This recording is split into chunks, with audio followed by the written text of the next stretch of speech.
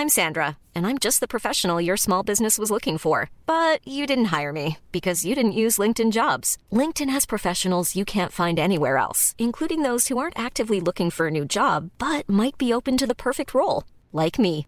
In a given month, over 70% of LinkedIn users don't visit other leading job sites. So if you're not looking on LinkedIn, you'll miss out on great candidates like Sandra. Start hiring professionals like a professional. Post your free job on linkedin.com/people today. Ryan Reynolds here from Mint Mobile. With the price of just about everything going up during inflation, we thought we'd bring our prices down. So to help us, we brought in a reverse auctioneer, which is apparently a thing. Mint Mobile Unlimited Premium Wireless. How to get 30, 30, bit to get 30, bit to get 20, 20, 20, bit to get 20, 20, bit to get 15, 15, 15, 15, just $15 a month? Sold! Give it a try at mintmobile.com/switch. $45 up front for 3 months plus taxes and fees. Promo rate for new customers for limited time. Unlimited more than 40 gigabytes per month. Slows full terms at mintmobile.com.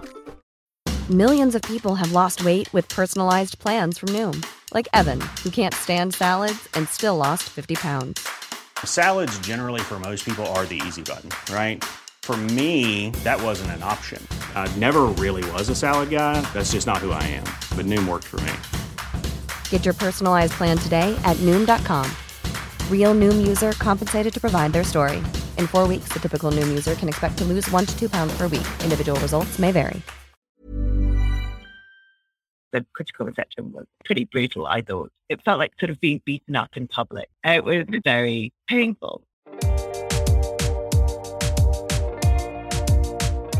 Hello, and welcome to the second season of Write Off, the podcast about writing rejection and how people get through it. I'm Francesca Steele, a writer and journalist based in London. When The Girl on the Train came out in 2015, going straight to #1 on global bestseller lists and going on to sell 20 million copies, Paula Hawkins, its author, was pitched like a debut. But in fact, Paula had written several previous novels, sort of romantic comedies, under a pseudonym, Amy Silver, the last of which hadn't done well at all, leaving Paula feeling seriously rejected. What I love about talking to Paula is that even though she's now one of the most famous thriller writers alive, she remains extremely cautious and circumspect, with really vivid recollections of how it felt before she was successful, and I guess perhaps even more importantly, how it felt before she started to really love what she was writing. Her latest book, A Slow Fire Burning, such a gorgeous title I think, is out now and is, I think, her best yet. A really clever mystery with a lot of subverted tropes and jokes about book writing. So we had a really interesting chat about that. We talked too about not being able to give publishers what they want, the horror of bad reviews, yep, she's had them, and the book that The Girl on the Train very nearly was until another author wrote it. Before we get going, I just want to say something about Write Off's sponsor this season. Dealing with rejection is just one part of a writer's life. Jericho Writers are with you for every word. They're all about embracing the entire journey, rejections and all, and are committed to helping you hit your writing goals, whatever stage you're at. Their inspiring courses, editorial services and events have launched writing careers, and members benefit from heaps of additional content such as video courses, masterclasses, and weekly live online events, many of which I've enjoyed myself. By becoming a Jericho Writers member, you can get insight into the world of agents and publishers, power through your plot problems, level up your prose style, and polish your submission before it lands in an agent's inbox. Plus, you'll be learning alongside a worldwide community of writers who will keep you motivated and on track, even when a rejection rolls in. Listeners of the podcast can get an exclusive 15% discount on membership by going to jerichowriters.com/join-us and entering the code WRITEOFF. I'll put that in the show notes. So let's listen to Paula. I wanted to start actually by talking to you about Amy Silver, which was your pseudonym for your books before The Girl on the Train. Why did you use a pseudonym? The first Amy Silver book, which was called Confessions of a Reluctant Recessionista, was not my idea. A publisher approached me via my agent. I had an agent because I'd done a nonfiction book. And they had an idea.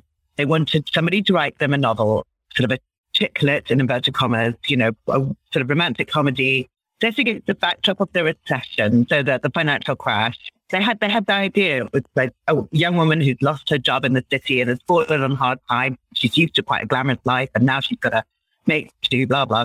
you can kind of see how it would go. But they asked me to write it. So none of it came from me. And it very much didn't feel like my idea. It was kind of like a ghostwriting project, I guess. So I didn't want my name on it. I did my own name because it just really didn't feel like me very much. I enjoyed doing it. It was fun, but it wasn't mine. So I put I thought up a pseudonym, and that book did kind of okay. And so they came back and asked me to do another one. At that time, they didn't have an idea. They just said, can it be set at Christmas? So I did something set at Christmas, and then I did another one, and then I did another one. And as I said, they were really enjoyable to write. I'd learned an awful lot doing them, but they never felt. I didn't ever feel right in that kind of genre, in that space. It wasn't where I was comfortable. It wasn't the kind of thing I tended to read a lot of. And the storyline kept getting darker and darker. It was very clear that I wanted to go in a different direction.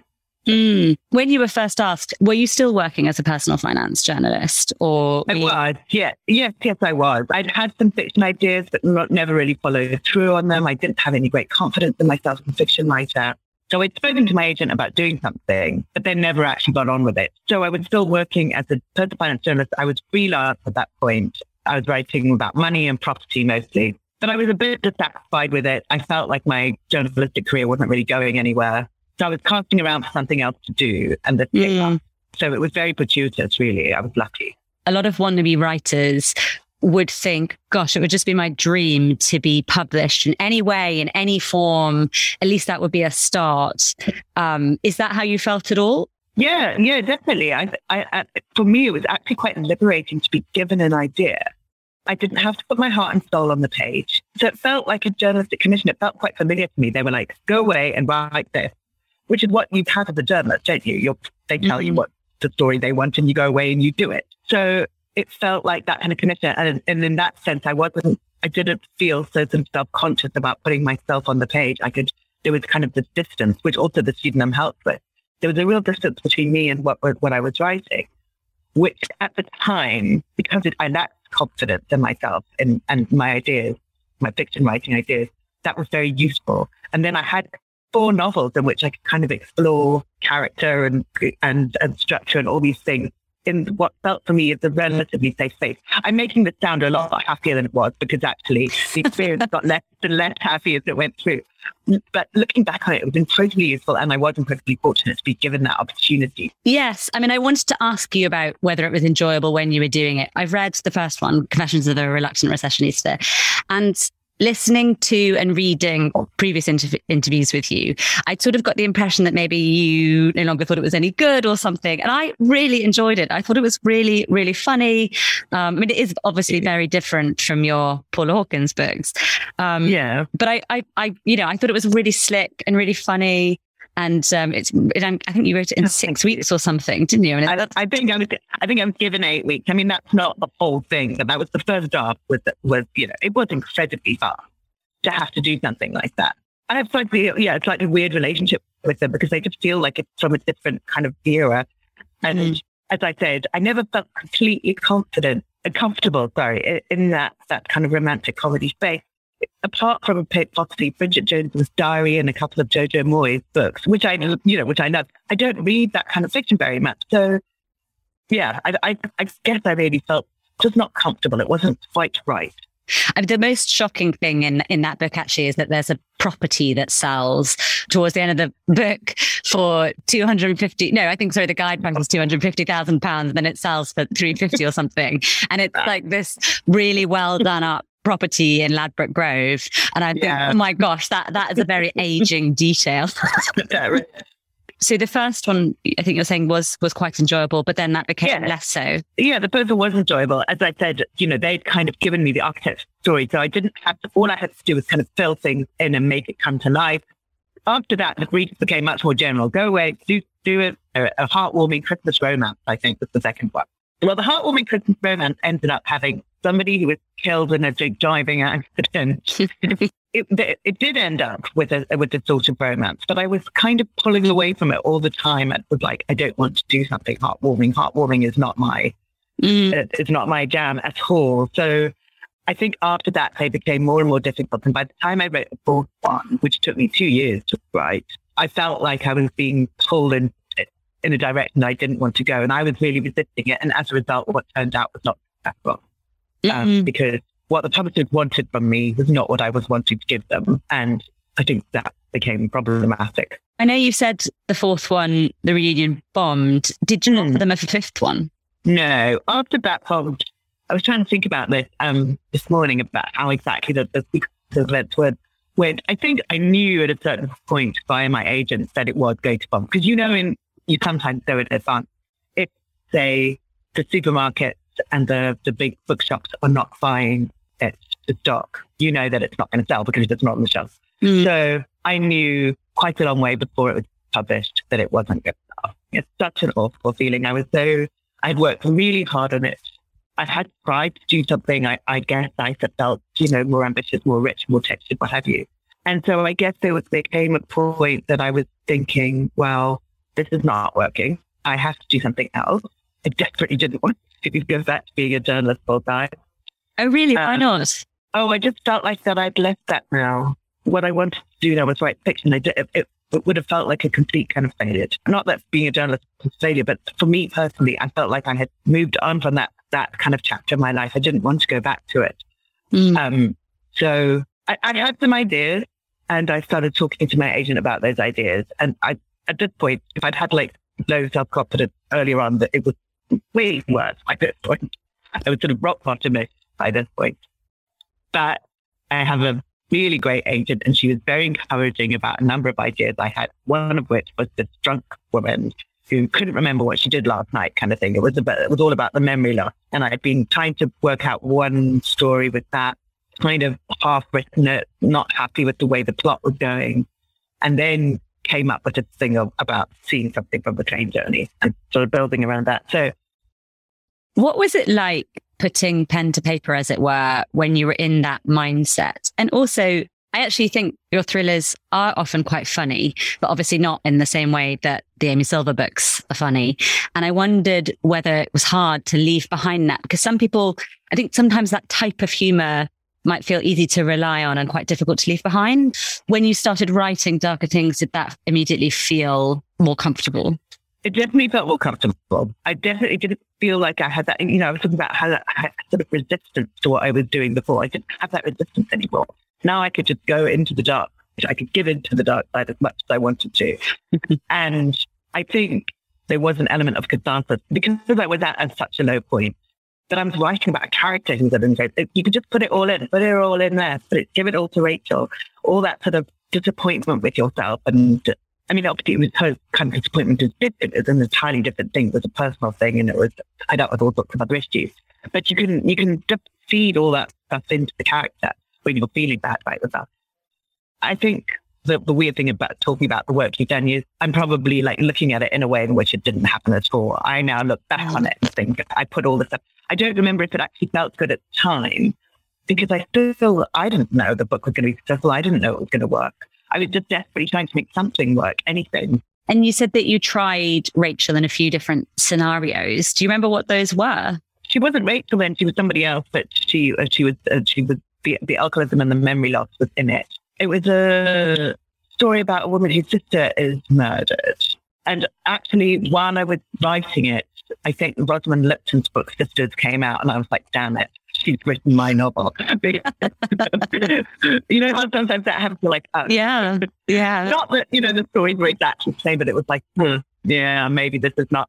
And, I think I then read that and I was like, okay, right, let me try and think of something else. So I knew that the character was right. I just had to get her in the right situation. She was a character in search of a story, which is actually what happens to me a lot. I have characters and I just don't know where to go with them.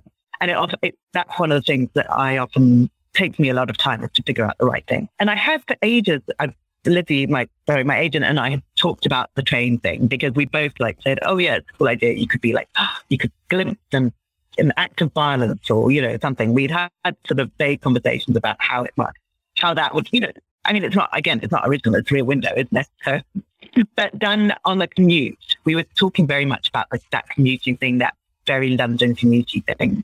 So it was an idea that was bobbling around. And I think this is what happens to you as a novelist. You have ideas that you think about and then you put aside and some of them just keep suggesting themselves to you again and again. There's something you keep returning to, and you kind of, even when you think you've dismissed it, it pops up again, and you're like, oh, okay. Yeah. It's really not going away. So maybe I have to do something with it. And it was weird how that it was the drunk woman and the train thing together that was like, oh yeah, now I see where I can go with that. That happens every now and again. I've had it quite recently, fingers crossed, with an idea. I had a character I've been thinking about for ages, but couldn't find the right story for her. And now I think I found the story for her, and suddenly it just kind of clicks, and you sort of see a direction that you can go in. So that's how it happened with that. But at the time, I still didn't know. My agent was terribly excited about it, but I was just like, we'll see. Well, I think it must have been a great help to have an agent. I think that one of the hard things from my own experience of a book that didn't make it is that if you have that experience, it can really affect how much you trust your own intuition. So that sense of when things suggest themselves to you, which they do, and it's an extremely fun part of creative writing, is that you go, oh, but is that right? I mean, maybe I don't know what's right anymore. Maybe because I thought that thing was right and I was wrong. So, and you were saying that your fourth Amy Silver book, you tried to do something more layered and textured. I wonder what you felt about your own intuition at that point. Obviously, I had no confidence in myself and my judgment about things anymore, because what I thought I was doing something right, it didn't work. For me, it has been hugely important to have somebody to bounce ideas off. And somebody I'm fortunate because I have an agent. So if you have someone who really knows the market and who reads everything and knows exactly what you're trying to do, often in a better position, and also they're not so close to it, but they're in a better position to say, I think you're on the right track here or not on the right track there. Certainly, I think I would have got started in fiction much earlier in my life if I'd shown work to people or bounced ideas off people. I never did because I was embarrassed to do so, and I just think, no, this is probably ridiculous. I'm not going to tell anyone about it. I didn't, belong to writers groups. I didn't do any courses. I didn't do stuff like that. I formed very briefly, I think we had one meeting, a writers group with a couple of friends of mine. And I think even in that, I didn't show any work. I didn't share any work. They shared their work. Okay. Too embarrassed to do so. Hugely important, I think. And I know not everyone has the luxury of having an agent to find somebody that can give you some sort of feedback on ideas. Did you always want to be a writer on some level then? For example, when you were a journalist, did you feel some kind of creative writing siren call, and were you writing creatively in your own time? I'd always written creatively in my own time, but never shown it to anyone. It almost felt like fantasy. It didn't feel like like anything was ever really going to happen with it. I didn't know people who wrote fiction really. It didn't seem like something that was very likely to happen. It seemed pipe dream-like to me, but I did enjoy it. How far had you got? Had you written much of a manuscript at all? Some of them I think I'd written almost kind of half. And there were many novels in my 20s and early 30s. I say many novels. I can think of probably like 3 bit ideas that I worked on for a long time. And I think I probably got to in each of those projects, maybe around 40,000, 50,000 works. And I've completely abandoned them. And I don't even know if I have any sort of scraps of those. They were not good. One of the, the first one, the first one was terrible. I often tried to do things that were a bit political in those days. And that's not my forte. And I don't know why I wanted to do that. I think I wanted to do something serious, which you do when you're young, something important. Yeah. And did you revisit any of that stuff when you started to do either Amy Silver or The Girl on the Train or anything like that? I don't think so. I think I had decided that all that stuff was not really worth mining. It probably wasn't completely worthless, because just writing all those words will help you somewhat, probably. It is such a long time ago now. I don't really remember. Well, let's talk briefly about Girl on the Train. I'm sorry. I feel like you must be so utterly bored of talking about this stuff now. Just briefly. It sold on a partial, right? Of about 30,000 words. That's pretty incredible in of itself. How did that come about? I know you said that you were broke, and so you asked for it to be sold that way. But what was the process like? Your agent must have felt that it was really something to even attempt to sell it that way. Yeah, I was looking at the emails that we sent around that time this morning because I was thinking, I was going to talk about this. So there was a kind of a back and forth where I was sending through pages and going, do you think this is right? And she was going, yeah, wait, keep going. And then there was an email when I said to her, look, the world is really at store. Can we try and sell this? I was obviously really worried at that point about, and she said, if you get 40,000 words, then I'll go to publishers. So that's, I assume what I must have done, got 40,000. And then, but I did have the rest of the novel sketched out in quite, not like huge detail, but it was clear that I knew where I would go. I didn't have nothing. Yeah. So that's what we went out with. Yeah, that is unusual and you wouldn't usually do it that way, but I was worried and in trouble. So what sort of advance do you get on a thing like that, on a partial that's coveted, but nonetheless a partial? It was 6 figures. But it was low. I mean, it was still, I was nearly just about out of my chair when I heard. I was very worried at the time about what I was going to do. So it was suddenly just the most enormous sense of relief. But I wasn't at a completely unknown quantity. I had already written 4 novels. So it wasn't like I was a debut novelist who hadn't been through this before. And I did have half a book plus the rest. But yeah, it is very unusual. But yeah, there were a number of publishers interested for that. And obviously you were relieved because of the money and you said that you really needed it. But what about the kind of self-doubt aspect? Did you suddenly feel like, no, it's fine. Okay, I'm not a rubbish writer. This is the beginning of something new and brilliant. In the sort of the auction bit, the publishers write to you with their pitch basically to buy your book. And they all say really, really nice things about what you've written. And it was extraordinary. I actually feel really emotional thinking about it now. I do remember sitting there at my desk and weeping.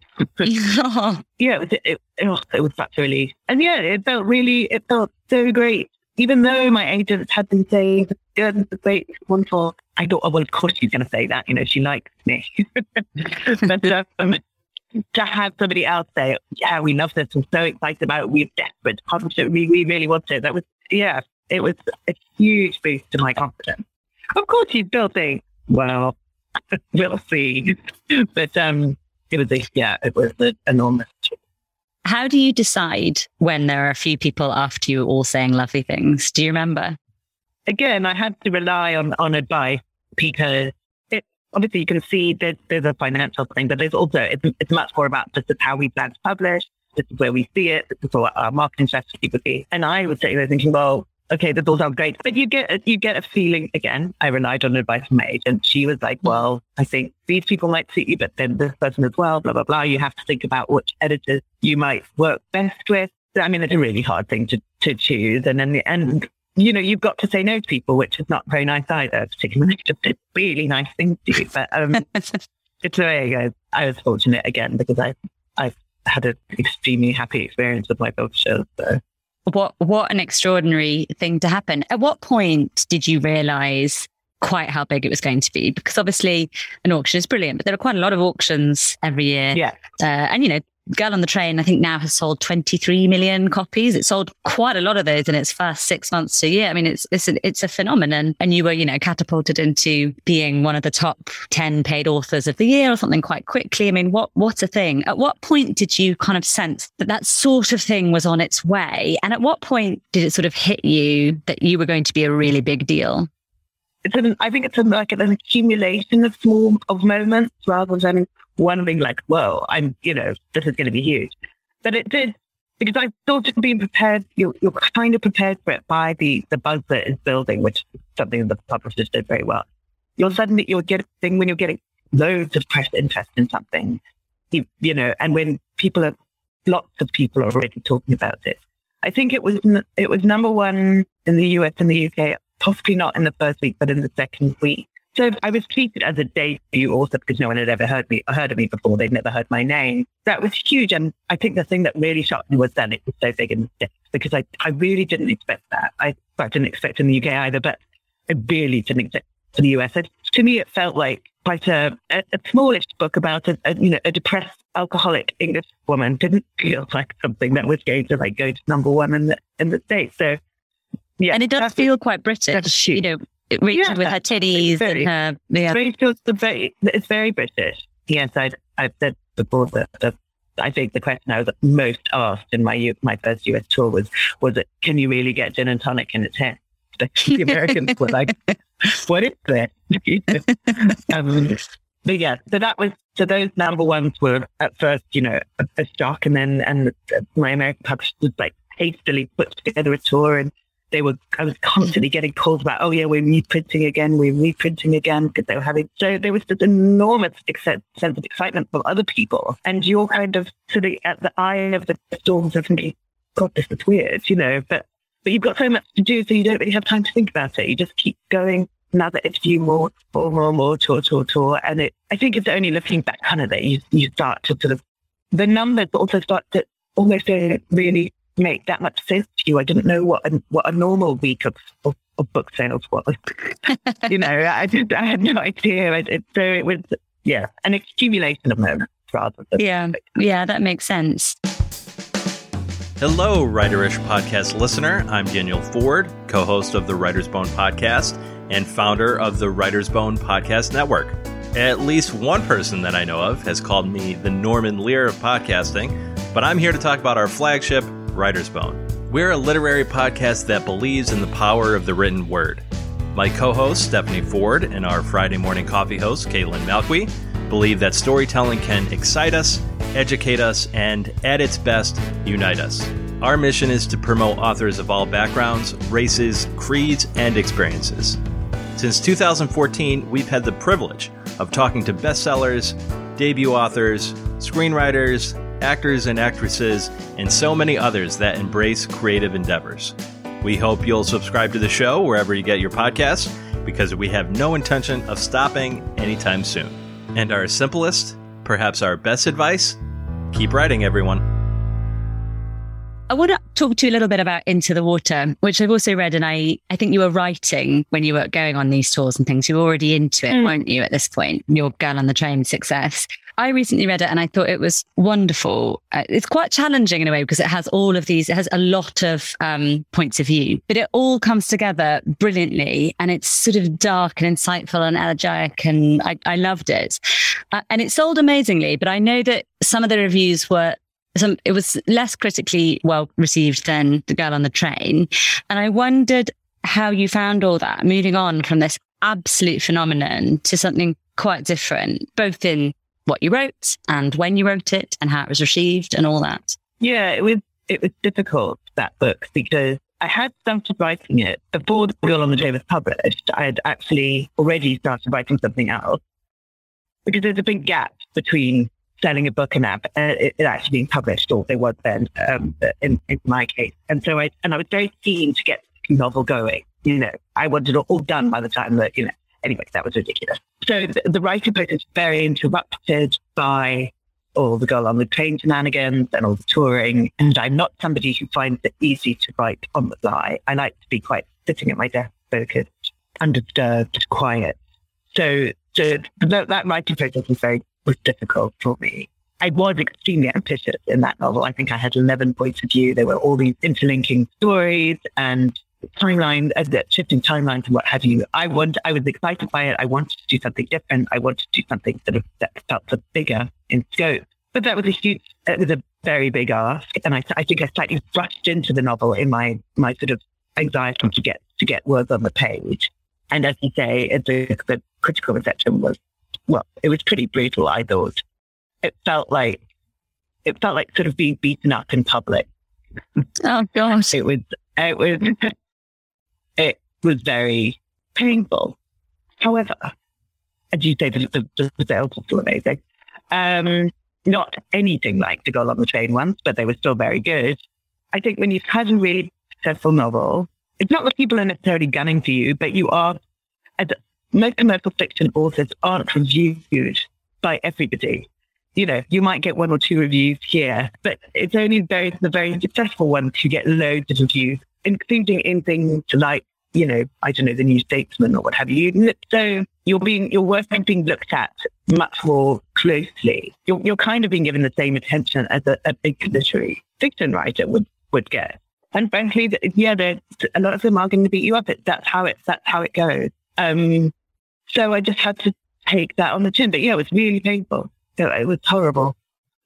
I suppose when you're being reviewed in that way, the follow up to a phenomenon commercial fiction book, basically there are only a couple of ways that review is going to go. Whatever, the meat on the bone says, you're basically going to conclude by saying, this is as good as X, or it is, or better, or it's less good. I mean, that's essentially what people are, the shape of the review is going to take in some way, which is not how people normally review. You're being compared to yourself in a very specific way. Yeah. I mean, it did drive me crazy that in all of those reviews, at least the first 3 paragraphs was about the Golong train. And then they'd get to it and say, oh, we don't like this anyway. It was just like, oh, can we not just look at this? But yeah, I mean, having said all that, I'm not really complaining about it. Although it was painful for me, that's what happened. And you should be, if you're getting reviewed in loads of places, you're lucky anyway. Most people would kill to be reviewed in broadsheet. Well, in the big newspapers, it's not called broadsheet anymore. Most people would kill to get reviewed widely. So it's horrible, but it's the way it goes. Can I ask you what is maybe quite a strange question for a literary podcast? Do you enjoy writing when you're doing it? Yeah, mostly I do. I do really enjoy it, particularly the beginning of novels where there's all these possibilities open to you, and you can kind of go in any direction, and you're making all these connections in your head, and you're starting to see how a novel might pan out, or you're getting really excited by a character. That part of it, those early attempts at something are always really exciting and really fun. There are often passages where you just sort of hit your stride and it feels amazing, and you like, yes. And then there are also periods where I literally sit at my desk and cry because it's so bad and so awful. Yeah, I do enjoy it. I enjoy it very much most of the time. And I'm aware of how lucky I am to be able to do it full time and not do it only in the mornings and the evenings around a full-time job or anything like that. So when you are stuck and crying at your desk or, some version of that, what do you do to get yourself out of that feeling? I think really the important thing a lot of the time is just step away, just leave it, go away, do something else, read books that you now read, old favorites, read something that, the books that made you want to become a writer, that kind of stuff. I think also this is where turning to somebody else for help is a good time if you're really, really stuck and you can't see a way out. Instead of just sitting there going round and round and round and round in your head, not being able to move forward, get some feedback. But often, I think just stepping away and allowing yourself, don't force yourself through it. That is often where things will start to suggest themselves. And they might be quite radical things. And I think you have to entertain those thoughts. But yeah, giving it, not necessarily trying to force yourself through all the time is often one way of doing it. Do you discard a lot of work? Yes. I mean, particularly the last 2 novels, there have been big chunks of writing that, when I say discard, they may later come back. There might be, things that actually this person doesn't belong in the story. They belong somewhere else, or scenes or sort of locations that actually, no, we don't need to go there. I don't need that. I'm going to cut that out. But they may come back and be used elsewhere, or I might, configure them into something completely different. Before I started writing A Slow Fire Burning, I started another novel, which I worked on for about 9 months. And then decided I really could not see my way to make it work. And so I abandoned it altogether. Oh, wow. What was wrong with it, if you can point it in any way? It was a bleak storyline, but it was just kind of too bleak. And I sort of boxed myself in where I couldn't give anyone any redemption. And I was just sitting there making myself respond, thinking, who wants to read this? The story is awful. It's so sad and so horrible. And it's just not.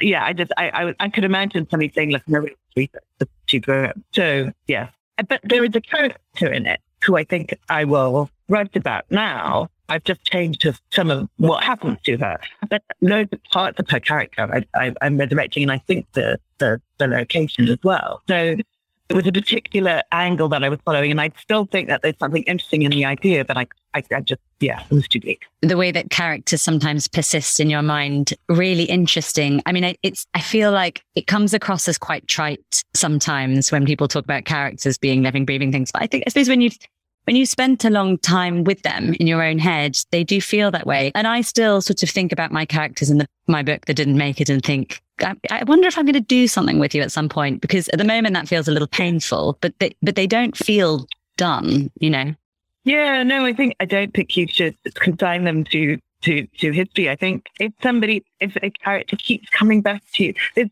there'll be something in that you know, that you'll figure out eventually, I think. Yeah, the idea that the characters are sort of independent people, I'm not keen on that idea, but there are ideas that keep coming back to you, and you're like, there is something in this. There's obviously something in my psyche which I'm attracted to this kind of idea here, and I just have to figure out the right way of telling the story, or the right story that the character belongs in. I believe that's why those characters stay with you.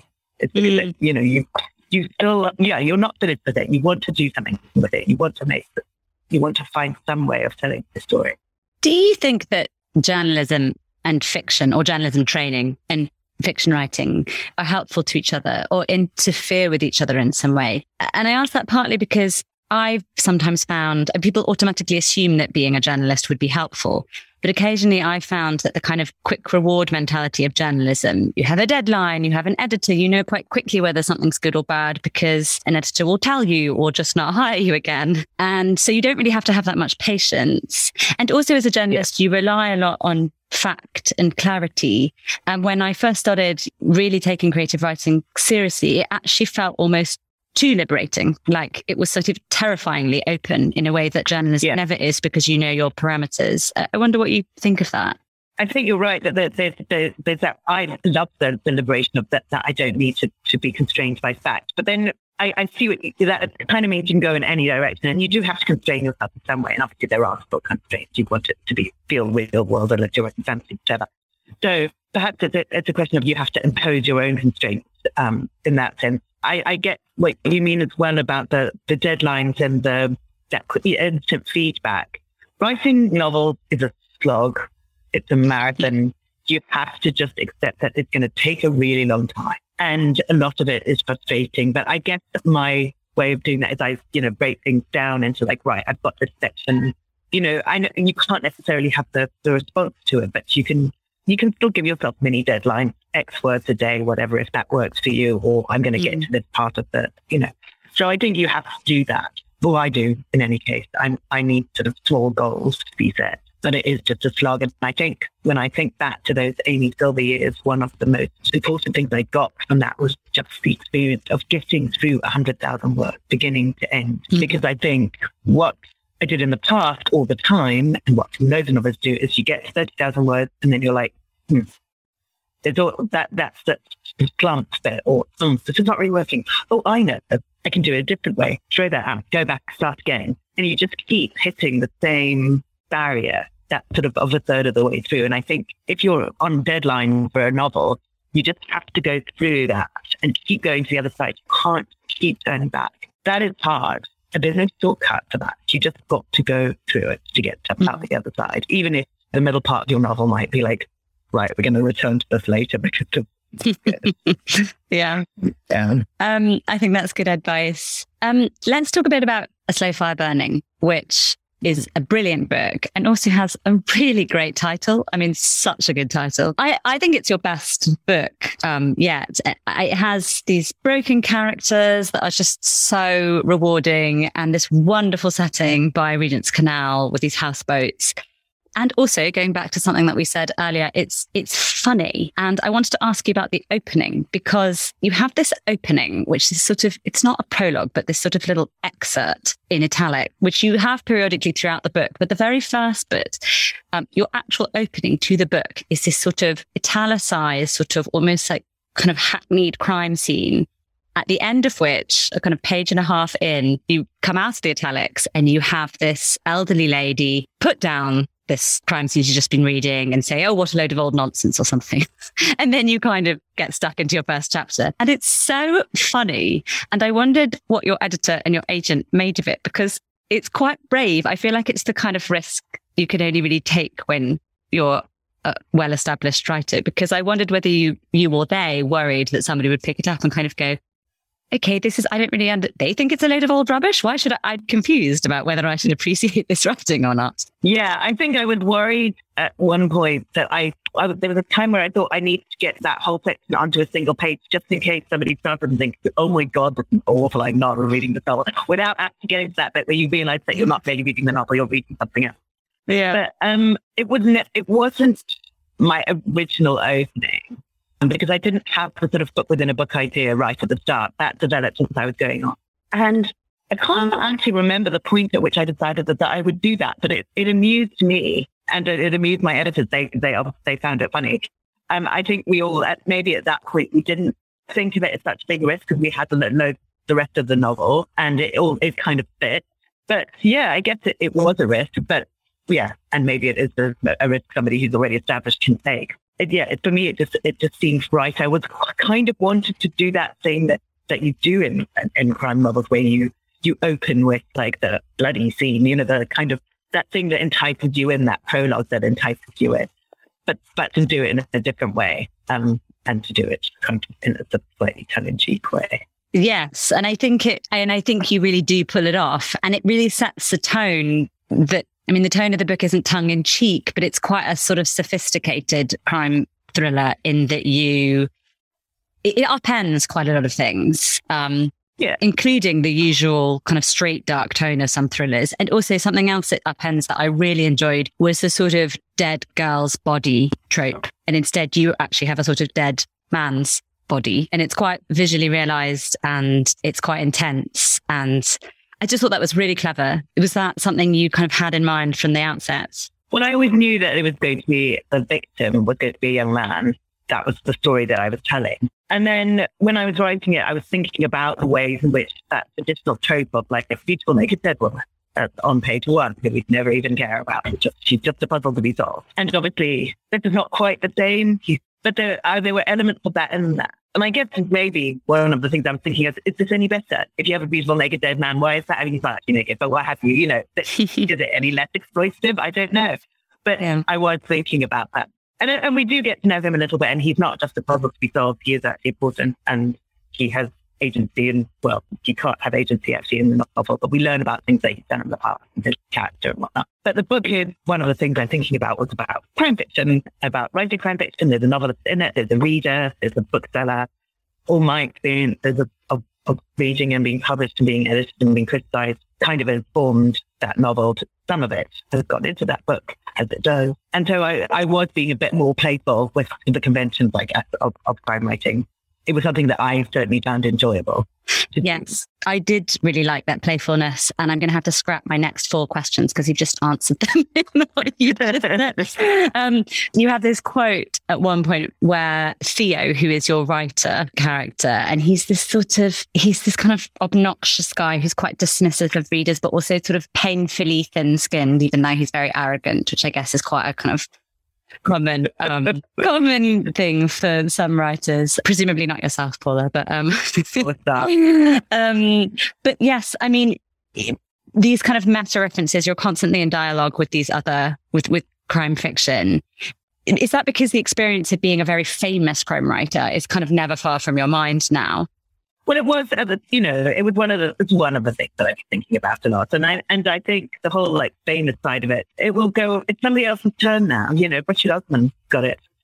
Enjoy it, Richard. It goes away. So, but it's one of the things that I've been living through 6 years. So yeah, it's in my mind. I actually like books about books and books about writers. I know not everybody does, but I happen to enjoy that. And it worked with this novel. It worked what I was trying to do, because it's not just, there's a plot point to it. It's important in the development of the story, is that there is a writer in it who has done something. He's taken somebody's life story and used it as a basis of a novel. And that in itself is an idea I'm interested in.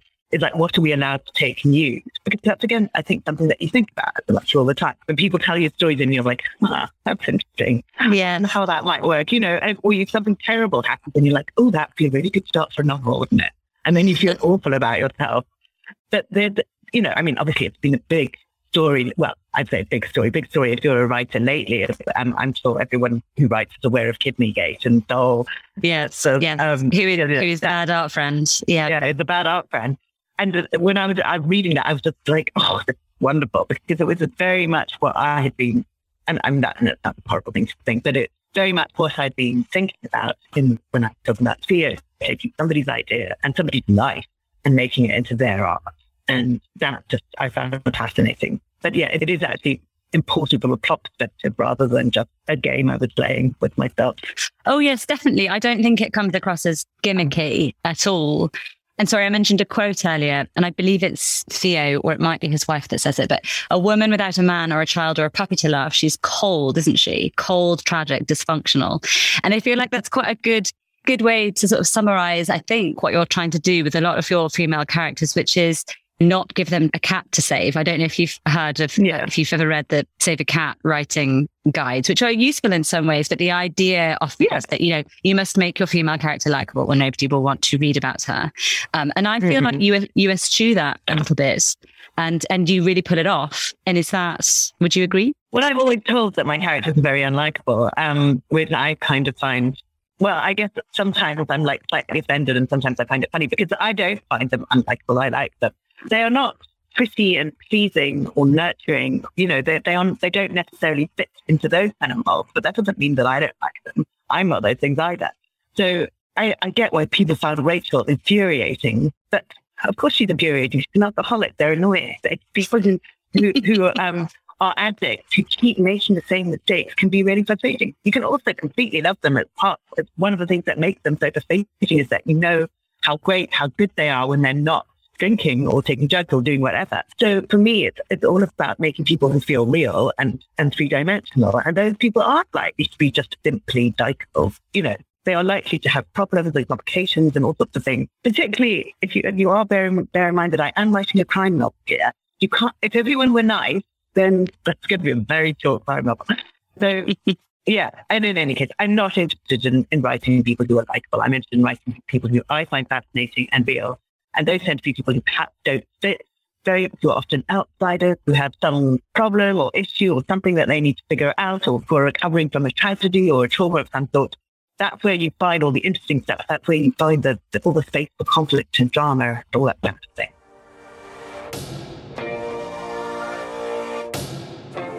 Thank you so much for listening to Write Off. If you enjoyed it, I'd be delighted if you fancied leaving a rating or review on your podcast app. That really helps people find the podcast if they've not heard of it before. Or on Twitter, where you can find me at Francesca Steele. Don't forget that I list my guests' books and my online bookshop, which is uk.bookshop.org/shop/Francesca Steele. Details in the show notes. If you buy books there, you are helping me fund this podcast. So thank you and see you next week.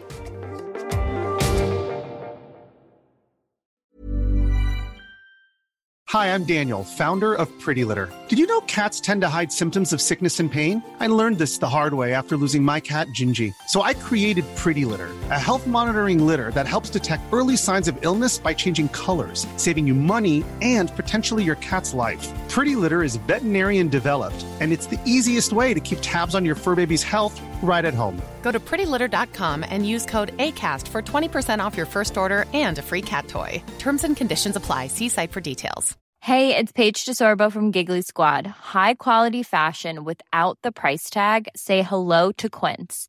I'm snagging high-end essentials like cozy cashmere sweaters, sleek leather jackets, fine jewelry, and so much more. With Quince being 50 to 80% less than similar brands. And they partner with factories that prioritize safe, ethical, and responsible manufacturing. I love that. Luxury quality within reach. Go to quince.com/style to get free shipping and 365-day returns on your next order. Quince.com/style. Planning for your next trip? Elevate your travel style with Quince. Quince has all the jet-setting essentials you'll want for your next getaway, like European linen, premium luggage options, buttery soft Italian leather bags, and so much more. And is all priced at 50 to 80% less than similar brands. Plus, Quince only works with factories that use safe and ethical manufacturing practices. Pack your bags with high-quality essentials you'll be wearing for vacations to come with Quince. Go to quince.com/pack for free shipping and 365-day returns.